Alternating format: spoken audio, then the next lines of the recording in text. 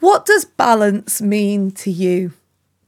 Hello, I'm Kate Cocker and this is your Everyday Positivity from the Volley Network. This week is Mental Health Awareness Week. This month as well, May is always a nod to mental health awareness as well. And the reason I wanted to talk about balance is because you hear people talk about balance a lot. And I'm not sure that it's always clear what people mean. And I wanted to explore it a little bit with you in this episode.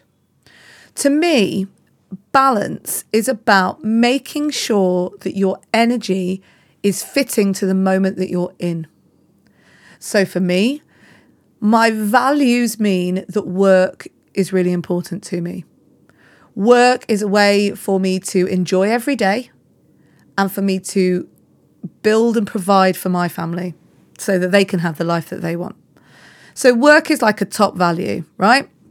If work's a top value, what do I need to do to mean that I am at the top of my game every single day?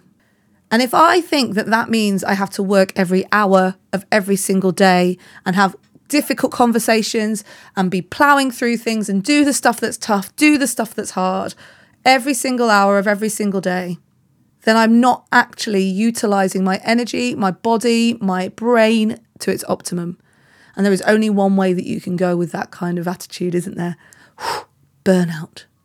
In the previous episode, the impact of burnout on yourself and on the earth is huge.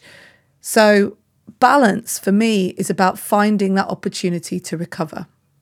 And that's when the nuance begins, because it's a personal journey, that. The seesaw of work versus rest is not two-pronged. It's not one end is work and one end is rest. It's actually more like one of those seesaw roundabouts that you see, you know, the wheels or the discs that wobble in a playground and you want them to actually be level so that they can spin. I haven't explained that well. That's one of my great analogies. My point is that for me, balance used to be work 5 days a week and get exhausted and then be so tired that you had to sleep all weekend to recover. Now, because my husband works weekends, I've been forced into a position where I've managed to take Wednesday afternoons off. So I work a bit at the weekend, but then Wednesday afternoons, nothing. I turn off my phone, everything shut down, done. Spend time with my husband. And weirdly, it's revolutionised my week. That capacity to be able to switch off after 2 days, and that's my brain switch off after 2 days, has made such a big difference to my ability to be consistent across the week. I've also started to notice that when I do exercise, I have to be really picky about the exercise that I do.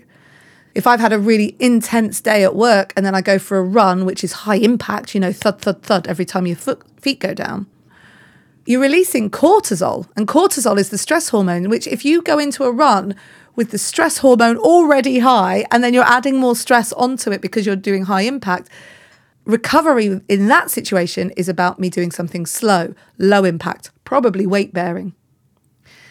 So the purpose of balance is to give yourself the energy so that you can be your best self every single day. Finding that balance is personal. And so it's up to you to establish the things that you need across a week and make them non-negotiables. Absolute non-negotiables. Wednesday afternoons is my afternoon now. No one else invades that. And it's been absolutely life-changing. What are your non-negotiables? What do you need every single day to create that balance? Choose them and protect them.